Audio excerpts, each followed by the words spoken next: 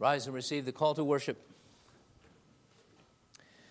We're glad to be in the house of the Lord once again, and we pray that we may be blessed and we would hear the psalmist say that God is great and greatly to be feared in the assembly of the saints, to be had in reverence of all them that are about him. Beloved, may the fear of God compel us to worship God in spirit and in truth, and the love of God compel us to adore God, and may we not even be the same as we walk out here, because we've been with Jesus, and he would turn us to himself and to be glad and holy for Jesus' sake. Receive God's greeting. Grace, mercy, and peace be richly multiplied unto you from God the Father and from Jesus Christ the Lord, through the working of the Holy Spirit. Amen. Let's continue our worship in song number 230, What Shall I Render to the Lord? And we'll sing the 5 stanzas, 230.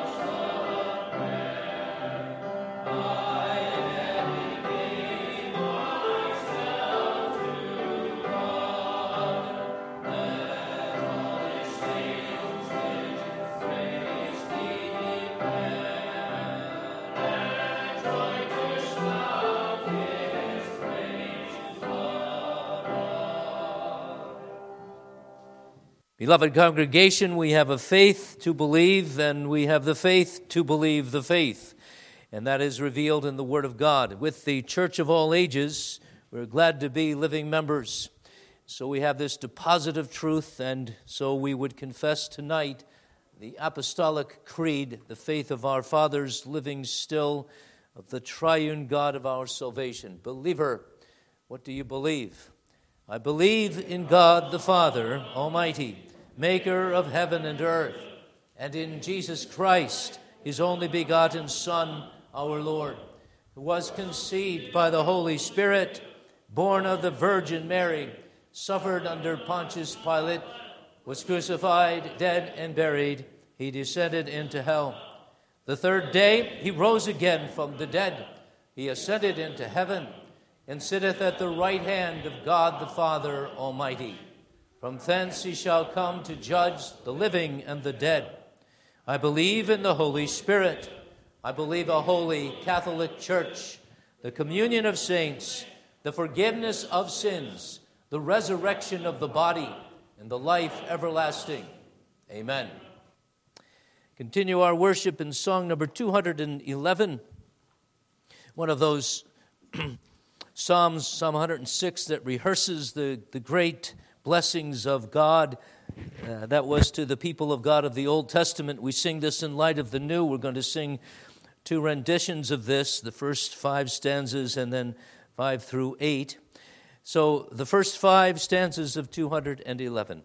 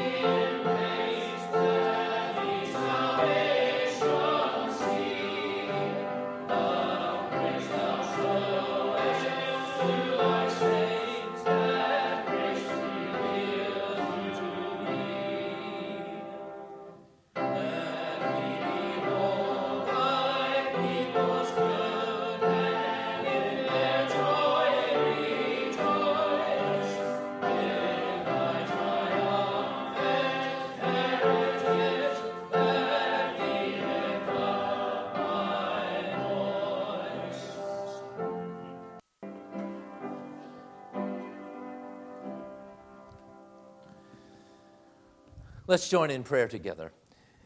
A great God in heaven, you are our Father. We are your children. We draw near to you in prayer the way you have ordained, because we come in the name of Jesus and trusting in the blood, which is the new and living way into the holy place of God.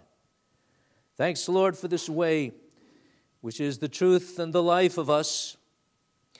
And if he be not the way, there is no truth nor life.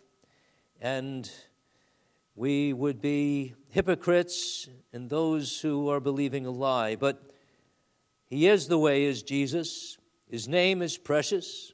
His sacrifice, his blood sacrifice on the cross was truly satisfaction of your own justice. And so sinners are right with God. That is, your own are right with God, for whom Jesus died. Now we trust in you, and we know, Father, that by the grace of God, here we are trusting in you, because naturally we're just those Israelites of old who complain they'd rather be in Egypt, rather even be in slavery in Egypt, than free-born sons of Sarah, true children of the covenant, and in the dangerous place of being in the battle of the faith. Lord God, you have made us to be yours and made us to be willing in the day of your power to be your faithful servants. And here we are. Accept the offerings of our broken spirit and contrite hearts, the thank offerings that we make because of the reality that you are, and your own work is in us. We are your workmanship, Lord. Receive your own work through us, and receive us for the sake of Jesus. Remember us through the blood. Remember that we're trusting only in his righteousness. Remember, Lord, your mercy. And Lord, we pray that tonight we may truly have a bit of heaven, a foretaste of heaven, as we consider the things of the great exodus of the people of God of the Old Testament. In a New Testament light, this is truly thrilling because we are made more aware even of the New Testament exodus through the blood and resurrection of Jesus as we study the things of your sacred word. Thanks, Lord, for making it clear. Thanks for giving us to see how you have progressed in your revelation through the ages, from typical revelation, from types and shadows, from pictures on the wall in a pedagogical situation where there were children there, even the nation of Israel. And now you've, in these last days, spoken by your Son. And there is this amazing Spirit who enlightens us with the truth and with regard to the truth of the Word of God. Lord, you have been with us in the incarnation. You are still with us now in the incarnate Savior who speaks to us in his Word, and by his Spirit, and his words are Spirit, and they are life.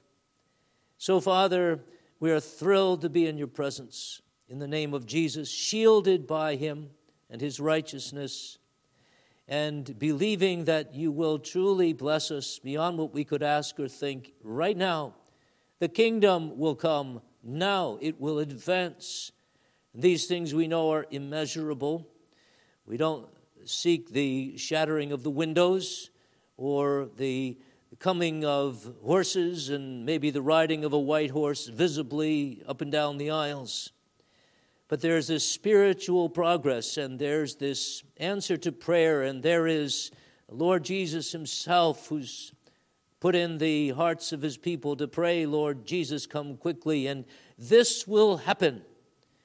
There will be this meeting of heaven and earth tonight, and we look forward to this. We need this. Our earth is dreary. There is a waste-howling wilderness here below, and it's a dangerous place. And we confess that we have fallen short of your glory. We have been those who practiced sin and excused ourselves. And we have been on the sly, those who would have a bit of Egypt or a lot of Egypt. We're sorry for this. Lord God, we expect as we pray, that you would forgive us our sins and that you would sanctify us, that this is going to happen. And we even trust right now as we're praying that you do forgive us. We confess our sins. We say, Lord, well, we are the wretches who are unworthy of salvation. We beat our breasts where we are, not even in the center of the attention, but way in the corner of the temple, knowing that we need mercy and praying, God, be merciful to me, the sinner. Lord in heaven, we pray that with great expectation that you will give us power. You'll give us peace. You will give us to face our Red Seas in life and see them as things which you can part, and through which you will give us to walk as on dry land even to the other side. And Lord, we pray your kingdom come in all the world.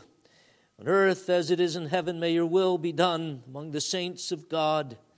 May there be, Lord, this saltiness that we have and this light shining that we do as your people, that there may be many gathered into the fold, into this fold, into other folds, and all the folds that Jesus has of this denomination and this church and that. Lord, we pray that you would call out of the darkness your own, the elect ordained to eternal life, for whom Jesus died, and upon whom you would have mercy in your good time and way, till the very last one is saved, and then Jesus will come again. We pray, Father, that in all of this territory of this earth, there may be every square inch claimed for Jesus, as we are involved in the culture, as we glean indeed things of Egypt itself, but they are sanctified for their use by prayer and the Word of God, so that there can be this amazing amazing glory given to God by sinners who are saved and who would paint and who would run for office and who would protest unrighteous decisions of governments and who would otherwise be the salt of the earth and the light of the world, showing that it needs be for Jesus. Our life needs be for Jesus, or it's not a life worth living, it's even a death. For you are not pleased with the legs of a man or the sonatas of a composer. You are pleased with the heart and the broken hearts that cling to God for salvation. So we pray, Father, to seek the things above, to know that life is serving God no matter what we're called to do. That makes all the difference. You call us to do what we're called to do right now, right here, in this job, or maybe another, with this person, with that person, with no compromise. And in this church or another true church, oh God, we pray, use us and thrill us and truly bless us and give us faith and hope and joy and love and all of the fruit of your Holy Spirit. Work in those who are sorrowing. We pray that you would grant joy. The kingdom of heaven is about that. It's not meat and drink and joy in that, in the stuff of the earth, but it's righteousness and peace and joy in the Holy Ghost, in being at peace with God, and being assured of forgiveness, not doubting anymore, but being champions of faith and of the wonderful conviction whereby we say with Paul, I'm persuaded that nothing will separate me and us from the love of God which is in Christ Jesus. And we're persuaded as well, Father, that you who have begun a good work in us will perfect it unto the day of Jesus Christ. We need not fear. As we hear tonight, we're called not to fear. Fear not, and stand still. Behold the salvation of God. May the sorrowing have their eye on the Lord, not on their troubles, but on the Lord. And may, Lord, we in our successes have our eye on the Lord and the victory that's in Him, lest we be proud and puffed up. And Lord, bless our church and her offices of all believer. May we be strong. May the fathers, may they take the lead in their homes and among their children, and loving their wives and loving their children and raising them in the fear of God. And the mothers, may they be blessed by the father's love, the husband's love, and may it be truly covenantal that we come together at the altar of our homes and in church. We pray, Father, bless the special officers of deacons and elders and pastor.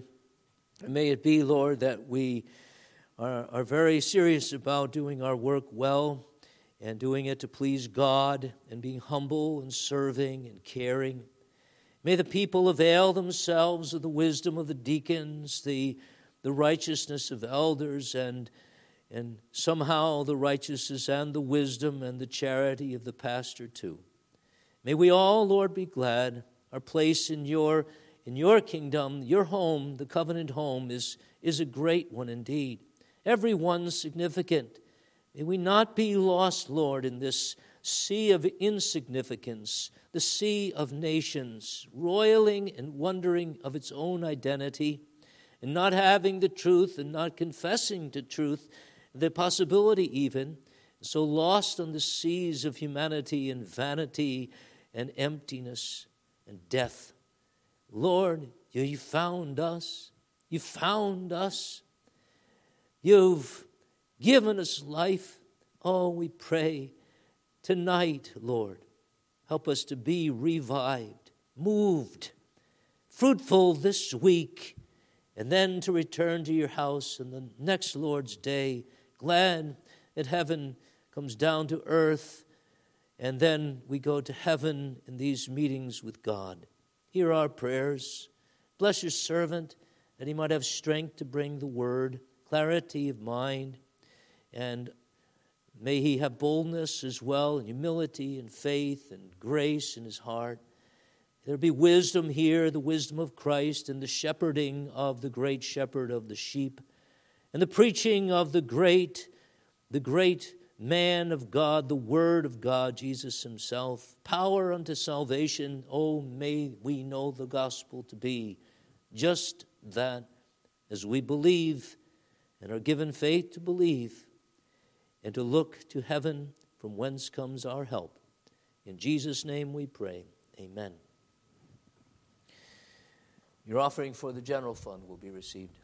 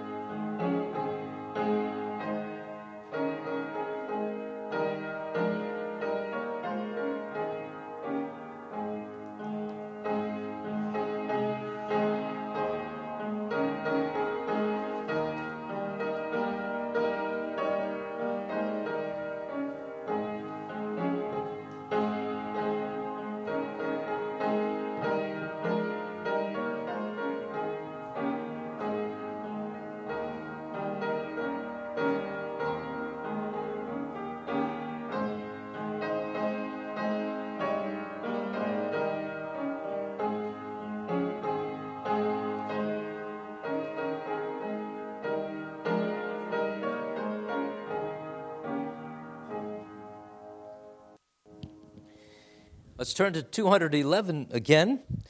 We'll sing 5 through 8, and I omitted to write that we want to sing 23 as well, the last stanza of this rendition of Psalm 106. 5, 6, 7, 8, and 23. Rise and sing.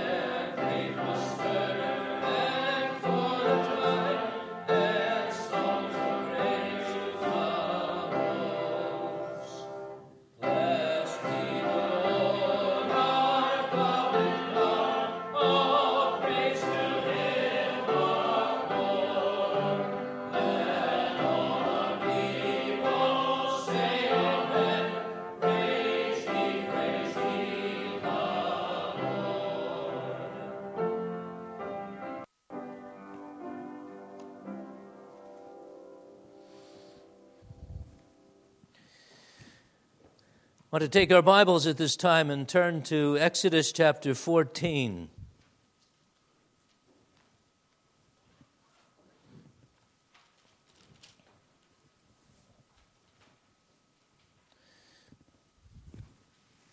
In the interest of time and saving time, I'm going to read just the last part of Exodus 14, verses 21 through 31.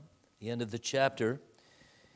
To the other parts of the chapter we'll be referring. I am making a bold assumption here, and that is that most people are very familiar with the narrative in the Bible of the crossing of the Red Sea, the parting of the waves.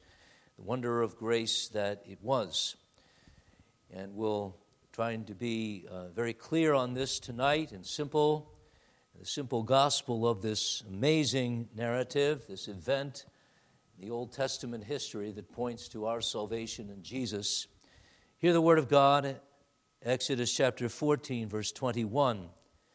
Then Moses stretched out his hand over the sea, and the Lord caused the sea to go back by a strong east wind all that night, and made the sea into dry land, and the waters were divided. So the children of Israel went into the midst of the sea on the dry ground, and the waters were a wall to them on their right hand and on their left. And the Egyptians pursued and went after them into the midst of the sea, all Pharaoh's horses, his chariots, and his horsemen. Now it came to pass in the morning watch that the Lord looked down upon the army of the Egyptians through the pillar of fire and cloud. And he troubled the army of the Egyptians, and he took off their chariot wheels, so that they drove them with difficulty. And the Egyptians said, "Let us flee from the face of Israel, for the Lord fights for them against the Egyptians." And the Lord said to Moses, "Stretch out your hand over the sea, that the waters may come back upon the Egyptians, on their chariots and on their horsemen." And Moses stretched out his hand over the sea, and when the morning appeared, the sea returned to its full depth, while the Egyptians were fleeing into it. So the Lord overthrew the Egyptians in the midst of the sea, and the waters returned and covered the chariots, the horsemen, and all the army of Pharaoh that came into the sea after them. Not so much as one of them remained. But the children of Israel had walked on dry land in the midst of the sea, and the waters were a wall to them on their right hand and on their left. So the Lord saved Israel that day out of the hand of the Egyptians, and Israel saw the Egyptians dead on the seashore.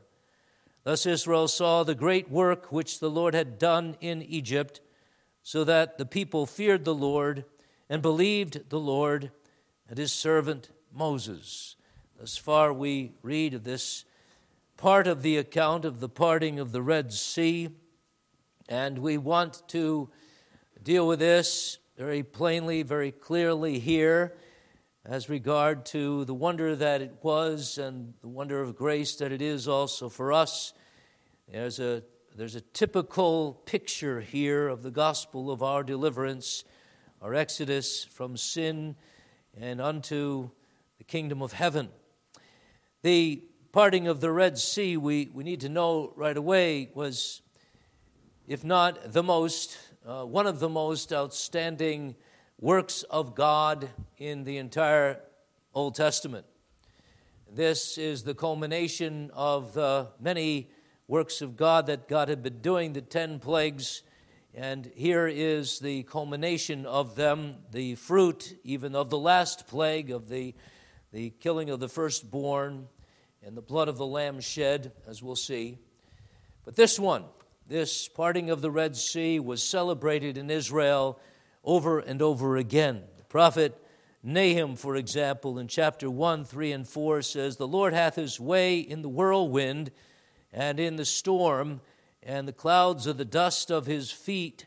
He rebuketh the sea and maketh it dry." And then there is the reference to the fact that even the heathen were apprised of the greatness of God. You read in Joshua chapter 2, so that they were trembling when the Israelites were to take the land of Canaan, because they remembered the God of the Red Sea, the God who parted the Red Sea and destroyed the great kingdom of Egypt by the mighty plagues and the destruction that he brought upon them in the sea. So it was a thing to remember in Israel, something that was for them of the greatest of significance, not only as to the power of God and the righteousness of God, but as to the grace of God. Beloved, we want to visit the Red Sea once again. And we want to see the Red Sea as we're standing there on one side, from Israel's point of view, and also as we're on the other side. We get that perspective. We can do that on the other side of Christ's coming. We also want to consider the walking in the Red Sea, and we want to consider as well the floating bodies belly up of the dead Pharaoh and his host in the Red Sea. What does that mean? What is that for us? The Bible tells us that these things of the Old Testament people was written for our learning. What are we to learn tonight? What are we to learn of God and of grace and of the Lord Jesus, our Savior, through whom we have the Exodus and in Him alone? So we want to consider, first of all, the threatening woe that was something the Israelites were facing at this time. And then we want to consider the wonder of grace. And then we want to consider that walking through by faith, because this is exactly what the New Testament emphasizes. That was Israel's virtue here. There's something that was worked in them so that they walked through the Red Sea by faith. Hebrews chapter 11, more on that to come. But first of all, this threatening woe. Remember the setting. We got there last time, almost to the Red Sea.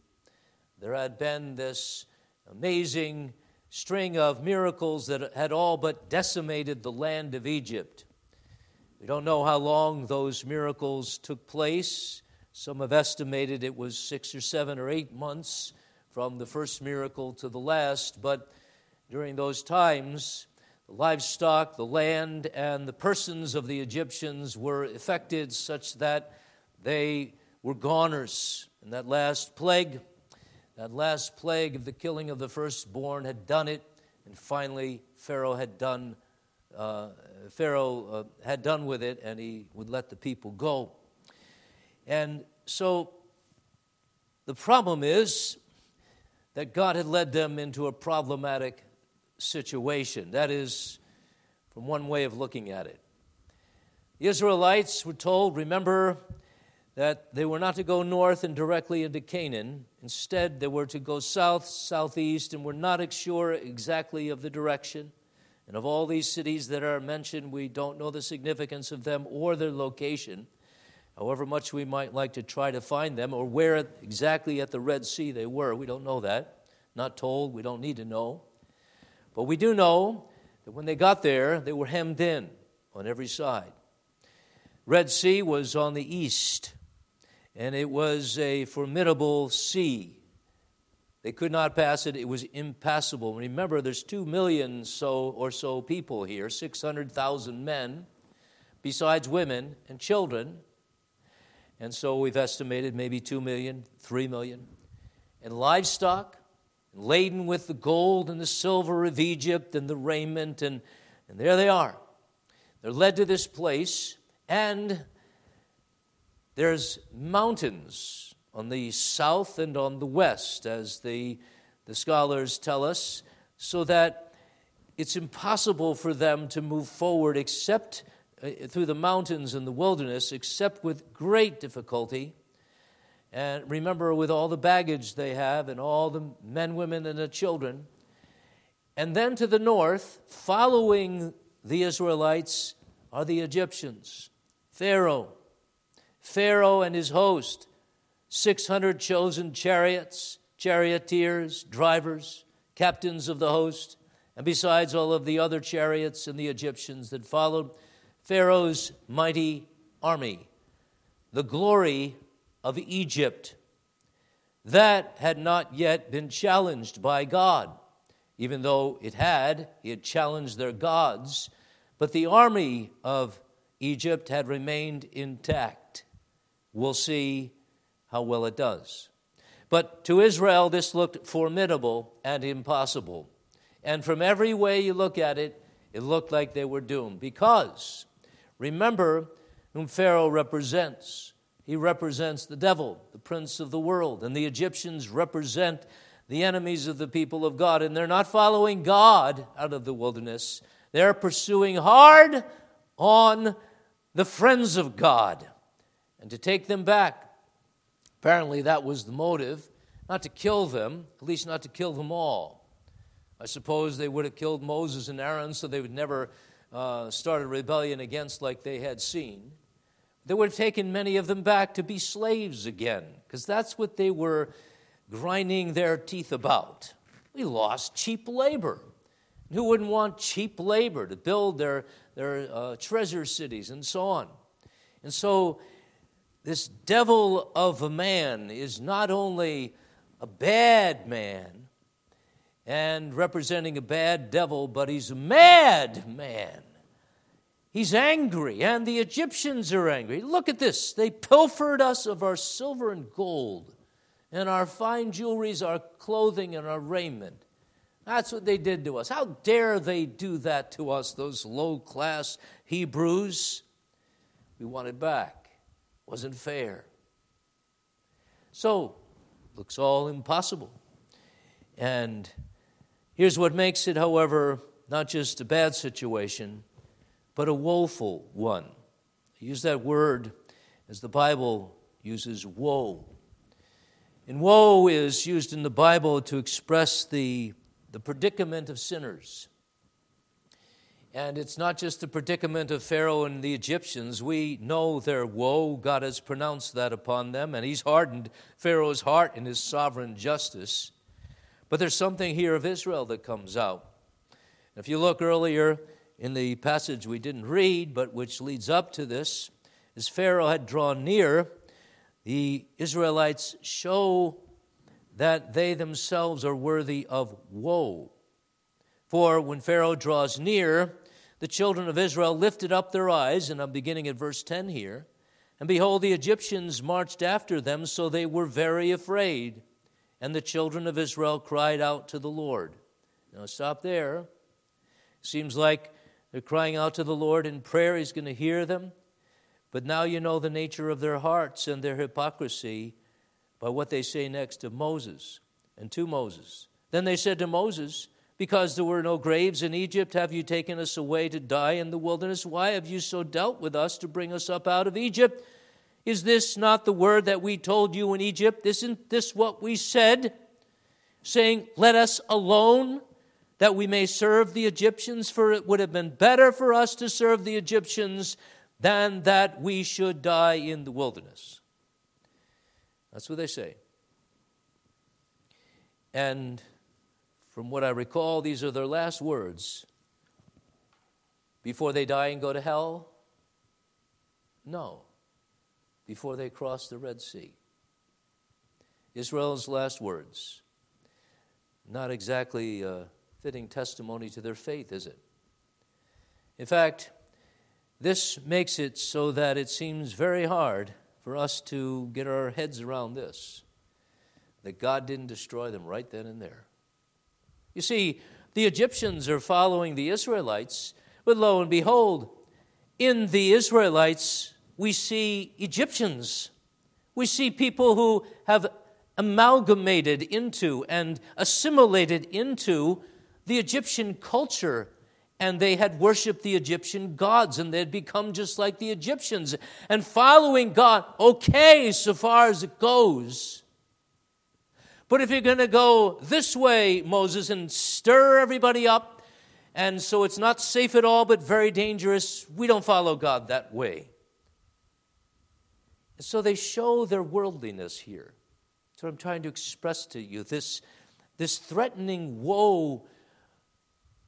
And the woe is pronounced, it could be pronounced upon them by God himself. God's the one who pronounces woes. That means curses, children. And when God curses somebody, it means he's angry with them. Literally, one of the words for cursing means it's the opposite of blessing. And blessing is God speaking a good word to you. That's what blessing is. But cursing is God speaking a bad word to you, meaning he's pronouncing judgment upon you. He's telling it like it is with regard to your sin, as he had with Pharaoh in hardening his heart. Pharaoh is toast, as we would say. He's bound for hell. He's the example of the reprobate in Romans 9. God will have mercy upon whom he will have mercy, and it's not Pharaoh Whom he wills, he hardens. But here we have the Israelites. They're not being hardened, but they sure are hard. They're not being condemned here, but it sure looks like they should be. And that the whole of the book of Exodus should be rewritten, and you should get a better people even to lead out of their God. They don't seem worthy of the name followers of God, people of the promise, children of Abraham. Here they are.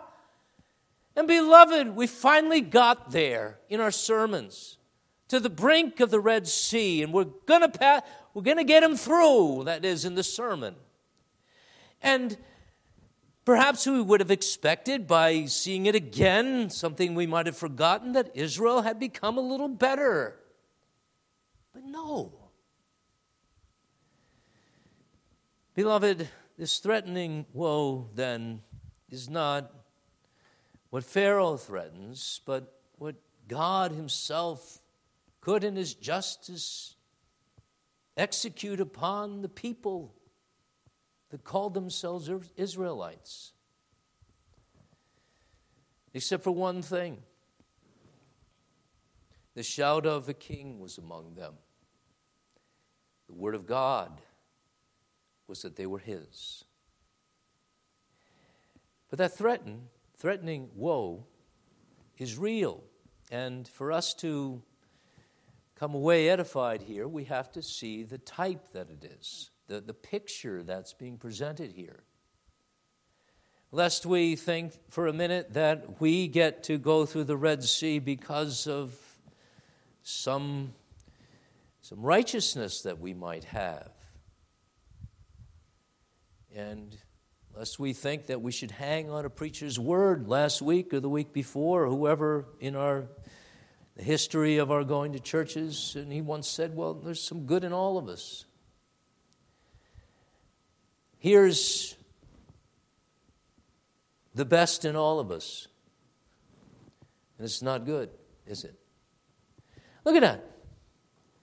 Because there were no graves in Egypt, had you taken us away to die in the wilderness? Why have you so dealt with us to bring us up out of Egypt? Is this not the word that we told you in Egypt, saying, let us alone that we may serve the Egyptians? It had been better for us to serve the Egyptians than that we should die in the wilderness.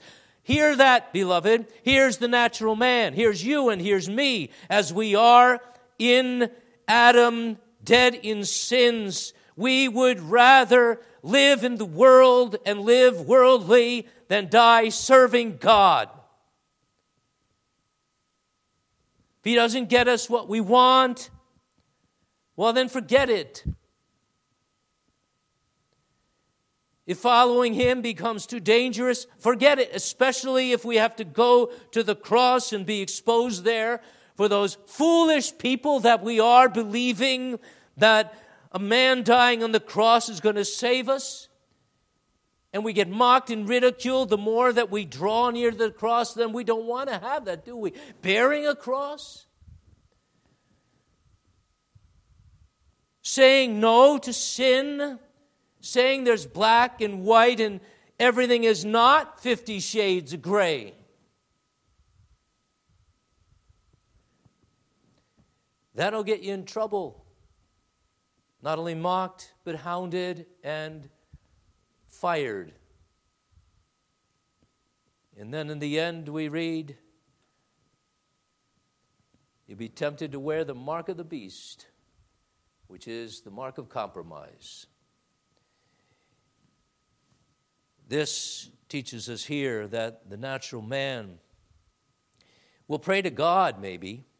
Look, the children of Israel cry out to the Lord. They're in a foxhole. They're in a tough place. But note the hypocrisies. They cry out to the Lord, but they complain against the mediator of the Lord. This is the height of false religion, the depth of it, the perversity of it. You pray to God, no Jesus. Can't do it, beloved. May not do it, but this is what we do. We want to come to God our way, and we start insisting on things, and this is the difference between a true Christian and a false. Is Jesus everything to you? That's Moses, representing Jesus. And therefore the Lord is everything to you? We celebrate Father's Day today. Is it truly that we celebrate our Heavenly Father's Day today? And that He's revealed in the Son, and to come to Jesus is to come to the Father through Him? Here's hypocrisy. Here's why people deserve to die, even those who go by the name of Abraham's seed. Better for us to die in the wilderness than, or to serve the Egyptians than that we should die in the wilderness. Better for us to be slave in sin. At least you got some freedom. The handcuffs aren't so bad. And they let you feed your face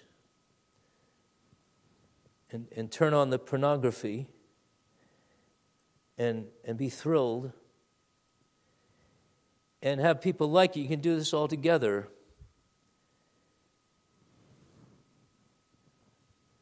How terrible.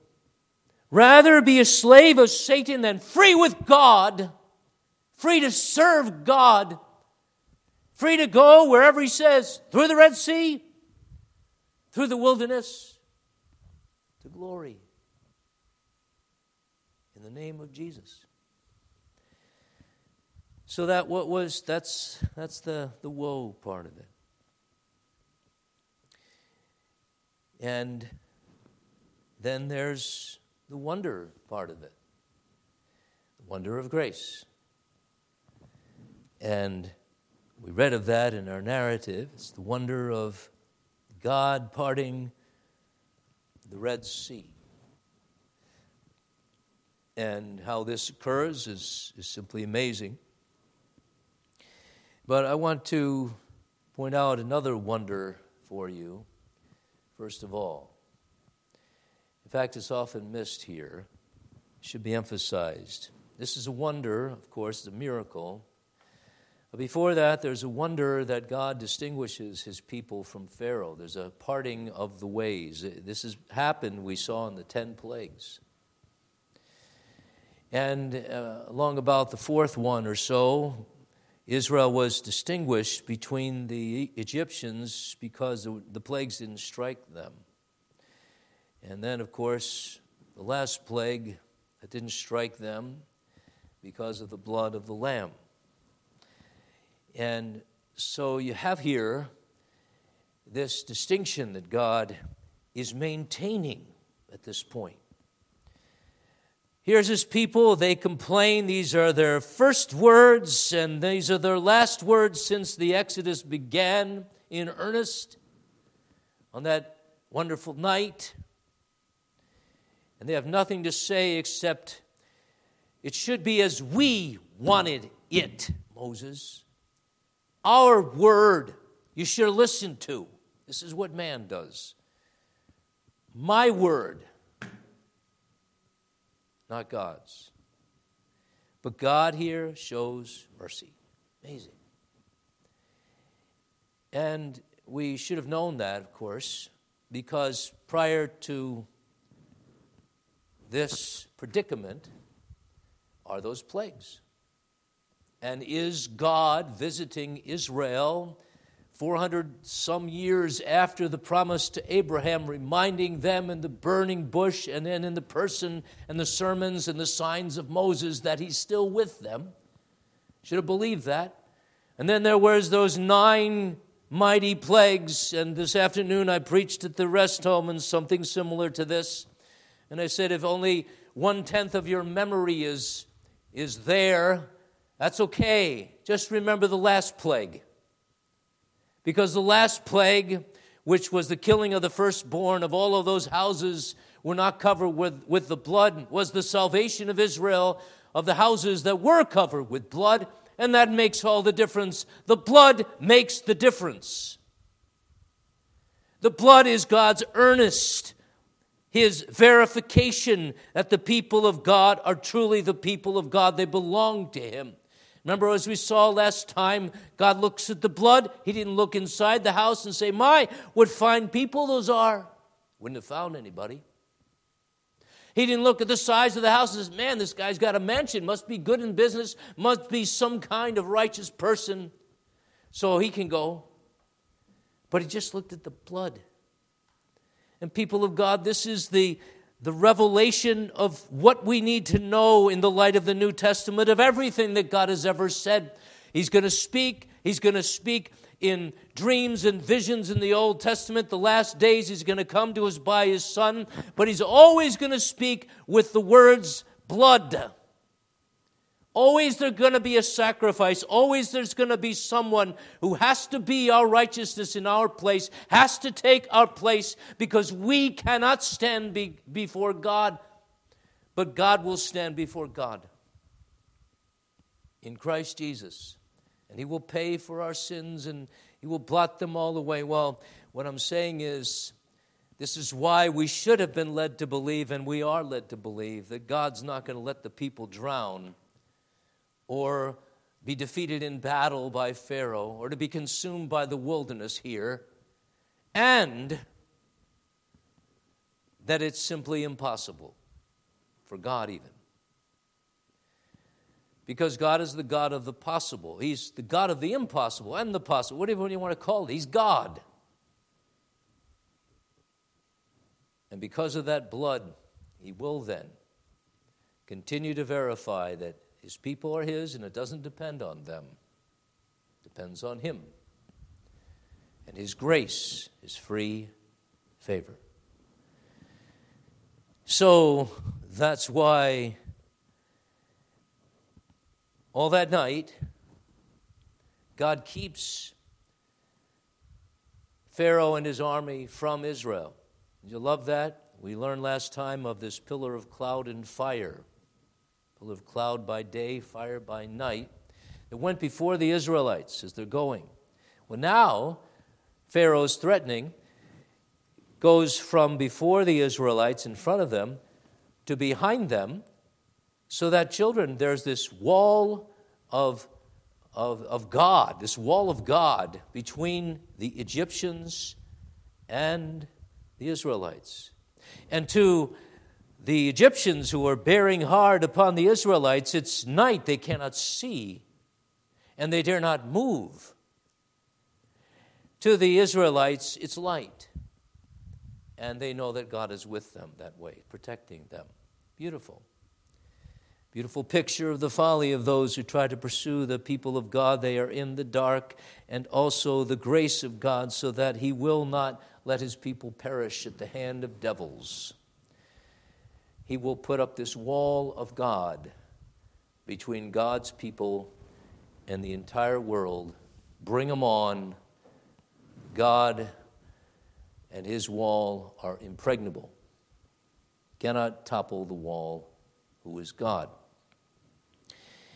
Well, then, all night long, through the mediation of Moses, who's told to lift up his rod and stretches his hand with the rod in it over the sea, God causes an east wind to come, and so that the sea is blown apart, as it were, and there is on the top a wall on the left, and then on the right a wall of sea. We don't know how deep. Must have been pretty wide, because again, there's these 2 million people. And all night they're going to be marching and going through this Red Sea. We don't know how wide it is, but this is a miracle. It's not low tide. It's not that there's a sandbar somewhere and they just can go through, and there it is. It's not something that happens regularly. And even if it did, this is God speaking here. This is a miracle, and not just a miracle of creation, a wonder of grace. Right then and there, God commands this miracle when the Israelites need it, and right then and there, at the command of God, the waters that were the salvation of the people of God become the death and destruction of Pharaoh. God working wonders. The wonder who is God, the wonder who is God's mediator, celebrated here, revealed here. The wonder of God making a way in the sea. So the protection of God and then the amazing provision of God of this sea and dry land and the people of God, they go through to the other side, and then there's the destruction of Pharaoh and his host, and they see the bodies belly up or whatever of the horses and of the soldiers floating on the sea and then on the seashore, and Israel sings. Miracle, miracle. Included in this, the salvation of the people of God, therefore, in this wonder is the destruction of the not people of God. The wrath of God is vindicated here, the honor of God. This is said repeatedly in this narrative. I will get me honor upon Pharaoh and the host. I will be glorified. It's not that God wanted them to be saved and desperately pleaded with them. No, he's hardening them here. And he is justly destroying them as he will the wicked in the day of days. And the path that's through the Red Sea is the path for the people of God. It's the path of Christ. It's the way of Christ.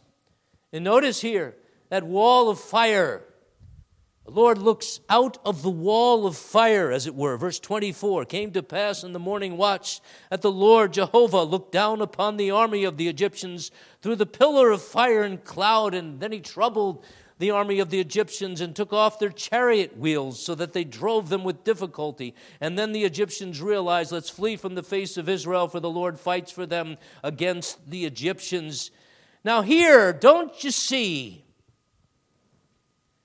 if nowhere else in Scripture, though it's in 1,000 other places, God truly is the God of one people, and his Christ, who is this theophany, this Lord speaking out of the pillar, this presence of God, who is the salvation of the people of God and for the destruction of the others. Don't you see, as so many evangelicals forget to see, that Christ is for his own. He's not a Christ for everyone. He's not there making salvation possible. He's there to establish salvation and apply the wonders of his cross to his own. The same pillar of fire and cloud is salvation to one, damnation to the other. This is hard stuff in modern day evangelicalism when the word is tolerance. The word is pretty please. The word is you get a second chance. And you really don't mean what you say when you're saying that Christianity is nothing. And I'll pray for you, and and God is hoping, and I'm hoping that you'll be saved. There's holiness here. Holiness. And it doesn't make ministers friends who uphold the holy God, the particularity of the Reformed faith and of redemption and of heaven and of hell. To colleagues in the ministries who have parted ways and left the old paths. See, beloved, it's not that we can understand this so well. In fact, Psalm 77, love to bring this at funerals, love to bring this to people who are perplexed. Understand it. But Psalm 77 tells us God's way is in the sanctuary and God's way is in the sea. His way is in the sea. Referring to the Red Sea, referring to the depth, the profundity of the way of God. That which is salvation to some, but it's not to all. So deep and so wonderful, this love to God, and there we are on the other side, and there are the bodies floating up, and we should have been there. Not even floating, dead, drowned, sunk. And God would say, but I'm God. And this is this wonder here. It leads us to worship. Now, beloved, I tried to be simple here. Talk about the woe, the wonder, let's get to the faith, the walk of faith. Remember the last words of the Israelites before the other side of the sea, and they're singing. Words of complainers, words of worldly people and Egyptian-like people, and almost threatening Moses. They don't have faith, do they? Not much. No evidence of it. But Moses said to the people, coming back to the narrative we didn't read, verse 13, 14, do not be afraid, stand still, and see the salvation of the Lord, which he will accomplish for you today. For the Egyptians whom you see today, you shall see again no more forever. Your enemies will be destroyed. The Lord will fight for you, and you shall hold your peace. And then apparently Moses cries to the Lord himself. He's in desperation almost. And God says, why do you cry to me? Tell the children of Israel to go forward, lift up your rod, and so on. Now, beloved, Moses is standing here. I mean standing in the spiritual sense of the word. He's not standing for the Israelites complaining. See him in faith here, don't we? There he is, apparently like all but alone. And there's the Israelites, and there's the mixed multitude that went along with them. Maybe partial Egyptians, partial this or that, but these people apparently who would be the source of great rebellions in Israel along with the apostate Israelites themselves. But Moses is standing alone. Reminds me of some of the great fathers, Athanasius, who stood against the world of Christendom, that was denying the divinity of Jesus. And Athanasius, for one Greek letter, said, we must stand. This is the hill of doctrine we should die on, because if Jesus is not God, we have no Savior, but He is God, and we have a Savior, the Savior of the Red Sea, the Savior of the cross, and the Savior, by God, of the resurrection. Because this is what this is all about, you know. The great miracle of the Red Sea is like unto the resurrection. There they are in Egypt, and they're dead. They're led out of the through the Red Sea, and it's walking through death, as it were. And as our catechism describes it, this death is therefore not anything to the Israelites, because God has made it a passage to the other side, to heaven. What a great comfort to the people of God. But at this time, this crucial time, the Israelites are shaking in their boots. Do not be afraid. I like the King James, fear not. One of the most common exhortations in the Bible. Fear not.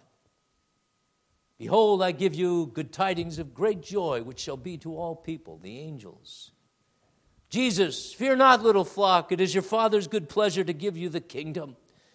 Moses here, under the inspiration of the Holy Spirit of God, fear not. You see, fear is the enemy of faith. This isn't fear not God. This is fear not what you're fearing besides God. Anything.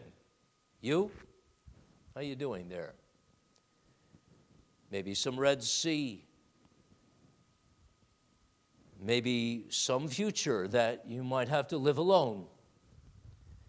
Maybe some diagnosis that a doctor has given to you and you have so much to live. Maybe you're simply fearing that life has passed you by. Maybe us fathers are fearing the consequences of our compromised fatherhood. We regret so many of the things we did or didn't do, and the words that we said in anger and the few words we said of encouragement. Fear not, Moses says. God says, fear not. Though you pass through the rivers and the waters, I will be with you. See, this is the way of God. And if it's the way of God so clearly revealed in the Bible, that we have nothing to fear except not following the way. But here he says it. And with fear not is stand still. And the idea is that a people that's fearing, and that's fearing the waves, and that's fearing Pharaoh, and that's fearing the mountains, and that's fearing for the children's sake, and that's fearing for their future, they're all abustle at doing something. This is the nature of the Arminian in all of us, I guess. The Pelagian. Got to do something. Got to do something to be right with God, to help God out, and to get ourselves out of this mess, and we can help this along here. Stand still, Moses says. Stop. Stop. Don't be afraid. Compose yourself. Stop your self-help religion, and then you'll see the salvation of the Lord. That's how that works. Don't be afraid of the waves, Peter. Look to God, not the waves, not your problems. Stand still. Stop your self-help religion. Believe in grace and see the salvation of God. That is, not see it with your eyes, but believe it. Working of faith, this is, by the word of Moses. Faith in the accomplishment of God, the salvation of the Lord, which He will accomplish for you today. Seen in the fact that the Egyptians will be gone and you'll be quiet. You'll hold your peace. You're not going to be like the troubled sea itself, which is figurative for the world, that is always a gibbering and a jabbering and a jostling for position and for getting on top and for getting some kind of peace outside of God. No, this is the peace of God that passes understanding. This is what Moses said will be the result of your standing still. You're fearing not the waves. You're seeing the salvation of the Lord, which He will accomplish. We would say you're beholding God in Jesus.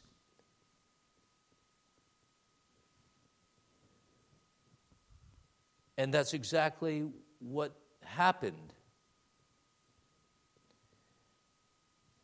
They believed. They had no or little faith, a majority of them apparently. And then Hebrews tells us in Hebrews chapter 11, in verse 29, by faith they passed through the Red Sea as by dry land, whereas the Egyptians attempting to do so were drowned. By faith, they, Israel, passed through the Red Sea as by dry land. They believed. They believed. And beloved, this is what was needed at that time. There was a sermon, there was many sermons that Moses had preached them ever since he had been reunited with them after 40 years of in the wilderness, in the desert. And he preached to them of the God who's the I am that I am, and of the God of the promise who said, now I'm going to deliver you, Israel, because I'm faithful though you're not. He had preached to them in signs and wonders, in 10 mighty plagues, and again, the one to remember is the last one, the plague of the blood, the salvation through the blood. That's the one. Now they believed it. They were having trouble believing it. Maybe they were believing it somewhat. But now you see they needed another sermon by the seaside. Seaside sermon. That's why we need a lot of sermons, don't we? Because there's here a Red Sea. There's there a Goliath. There's this temptation. There's this new show on. Should I watch it? There's this girl in my life. There's this guy. What am I to do? Go to church. Hear the word. Believe. Faith comes by hearing the Word of God. We're so needy, beloved. And I'm not saying that just me to you. It's God to me as well. Where you'll hear the God of wonder, the God of woe upon the wicked, the God of wonder in mercy to his people, and the God who makes us walk. As interestingly enough, the first words of Moses about the activity of the people is that they should stand still. The second words about their activity is tell the children of Israel to go forward. To stand still and go forward, same time. That's not standing in place, therefore. That's standing still, getting perspective, and moving wherever God tells you. That's what is being taught here. And God tells you to go through the Red Sea. You're going to do it?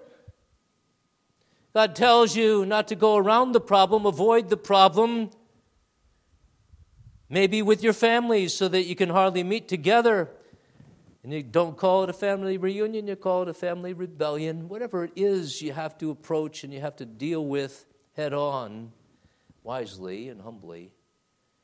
Faith is for that kind of activity, going forward. This is often used as a New Year's text. Go forward. Go forward. Only with God. Now, beloved, and wrap it up here. The parting of the Red Sea. Which side are we on? Are we in the midst of it? What's our perspective here? Which side are we on? What is it?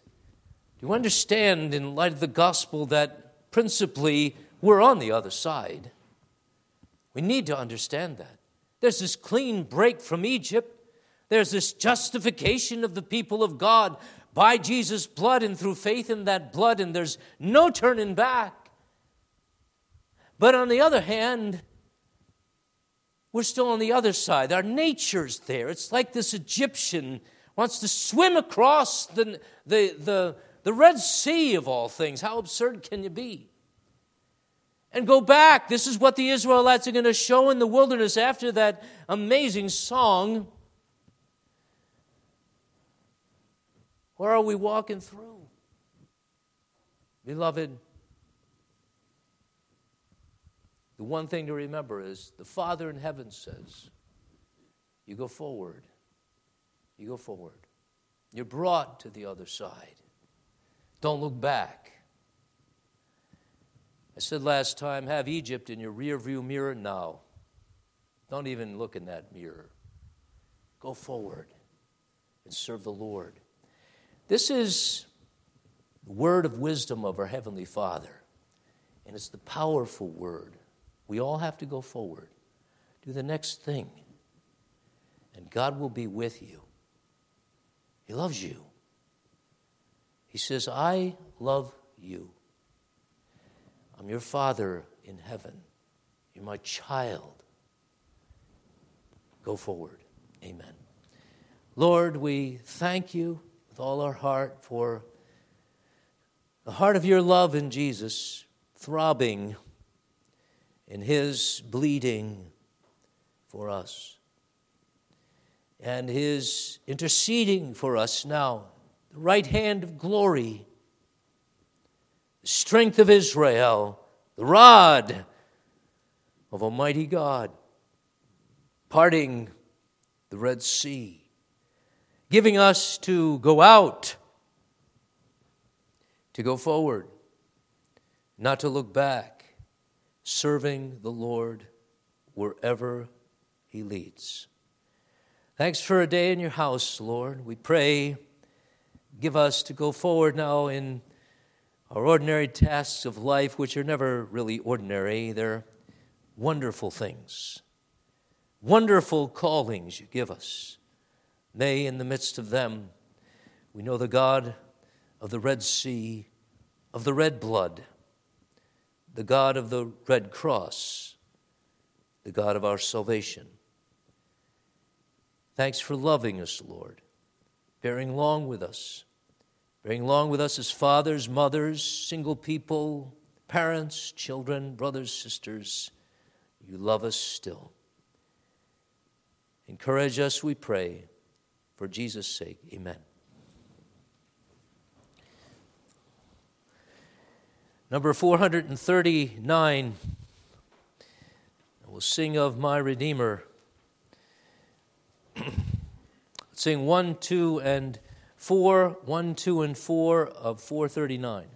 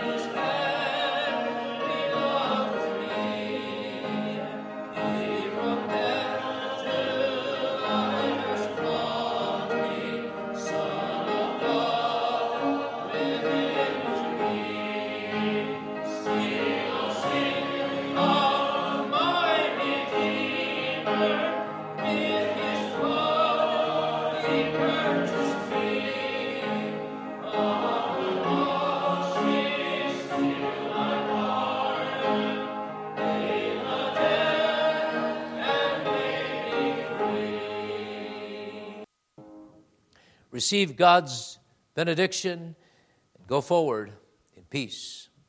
The grace of our Lord Jesus Christ, the love of God, and the fellowship of the Holy Spirit be and abide with you. Amen.